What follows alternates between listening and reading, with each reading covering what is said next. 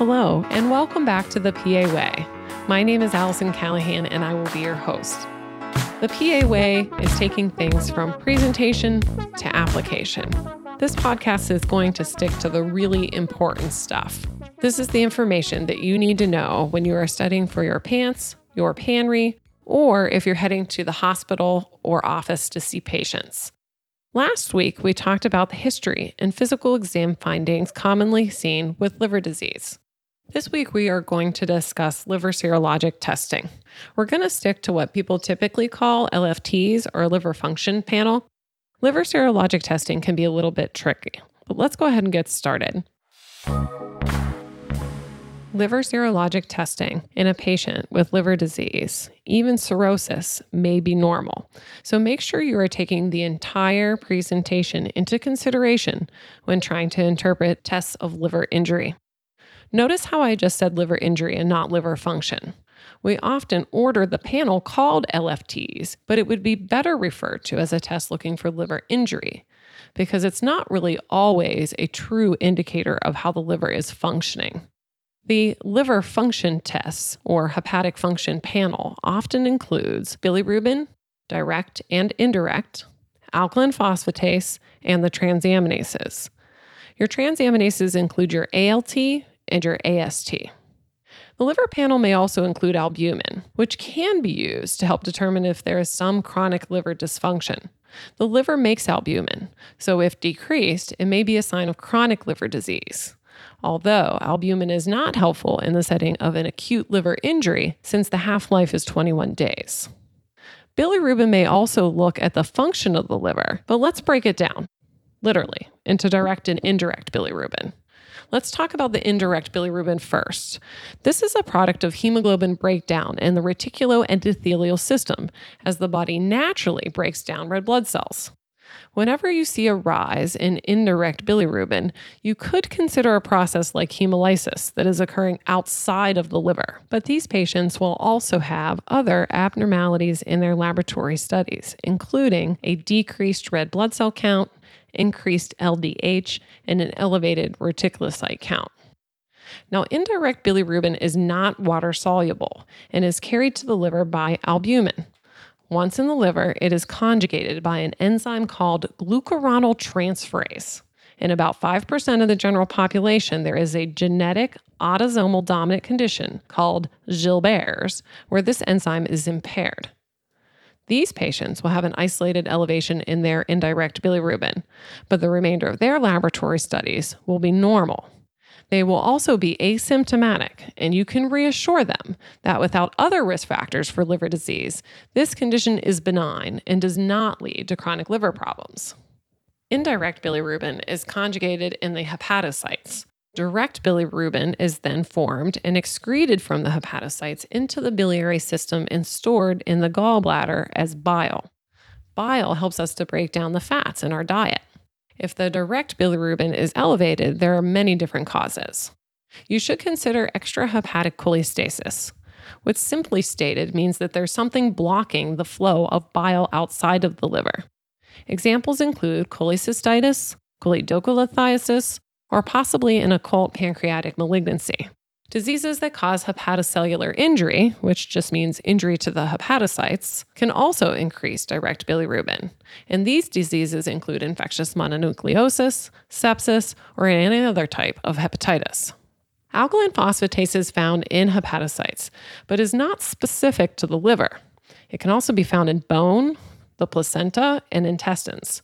To determine if an isolated elevation in the alkaline phosphatase is from liver injury, the next thing you should check is a GGT. GGT is another biliary excretory enzyme, and when elevated, it too indicates a liver injury. But if it's normal and the alkaline phosphatase is elevated, you need to look outside of the liver to one of the other potential sources. Don't forget to ask about recent orthopedic injury and previous malignancy for a possible bony source. Now let's talk about elevations in the transaminases, which include both your ALT and your AST. Now the ALT is more specific to the liver, so I want you to think AL, that L standing for liver. When it is the predominant abnormality in your liver testing, I want you to consider non-alcoholic fatty liver disease, because from our previous episode, we know that that is the most common cause of liver disease in the United States. But an elevation in your ALT may also be a drug-induced liver injury or possibly related to viral hepatitis. Let's next talk about AST. When the AST is the predominant abnormality, alcohol should be the first thing that comes to mind, especially if the AST to ALT ratio is 2-to-1 or 3-to-1. Lastly, let's talk about severe elevations. Severe elevations in your liver tests are always concerning and should prompt emergent evaluation and consultation with a liver specialist. Elevations can be seen as high as 10 to 15 times the upper limit of normal, with acute viral hepatitis, drug toxicity such as an acetaminophen overdose, and ischemic hepatitis. Budd-Chiari, otherwise described as hepatic venous thrombosis, can present with severe elevations in the classic triad of right upper quadrant abdominal pain, hepatomegaly, and ascites. Now that we've gone over the individual tests that are found on a liver function or hepatic function panel, I would like to use the information we discussed and apply it to some Roche review questions. A 42-year-old man presents to the emergency department with nausea, vomiting, right upper quadrant abdominal pain. He drinks alcohol daily. Which of the following laboratory results would be most consistent with alcoholic hepatitis? A, an alkaline phosphatase of 350 units per liter, an AST of 1,000 units per liter, and an ALT of 1,200 units per liter, an AST of 250 units per liter, and an ALT of 120 units per liter, or D, a mean corpuscular volume of 60 femtoliters. The answer is C, an AST of 250 units per liter and an ALT of 120 units per liter. In alcohol-induced liver injury, liver transaminases, including the ALT and AST, are typically elevated, anywhere between 2 to 10 times normal. Unlike hepatitis due to other causes, AST is the predominant elevation with alcohol-induced liver injury, often with an AST to ALT ratio of 2-to-1 or 3-to-1.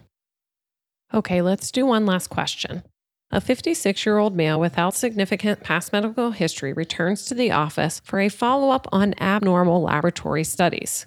He has an indirect hyperbilirubinemia, but the remainder of his laboratory studies are normal, including a CBC and reticulocyte count. What is the most likely cause of his isolated elevation in indirect bilirubin? A, hemolysis, B, an occult pancreatic malignancy, C, Gilbert's disease, or D, viral hepatitis. The answer is C, Gilbert's disease. As we discussed, Gilbert's disease is a condition that can cause an isolated hyperbilirubinemia without other significant laboratory studies. The indirect hyperbilirubinemia is secondary to impairment of the enzyme glucuronol transferase that allows the liver to convert indirect bilirubin to direct bilirubin. That concludes episode number 2 of the PA Way. We took liver serologic testing from presentation to application on Roche review questions. And join me next time for our third and final discussion on liver disease. My name is Allison Callahan, and thank you for joining me for the PA Way. I would like to hear your feedback and suggestions, or even a comment on today's episode. Email me at Allison, ALLISON, @RocheReview.com.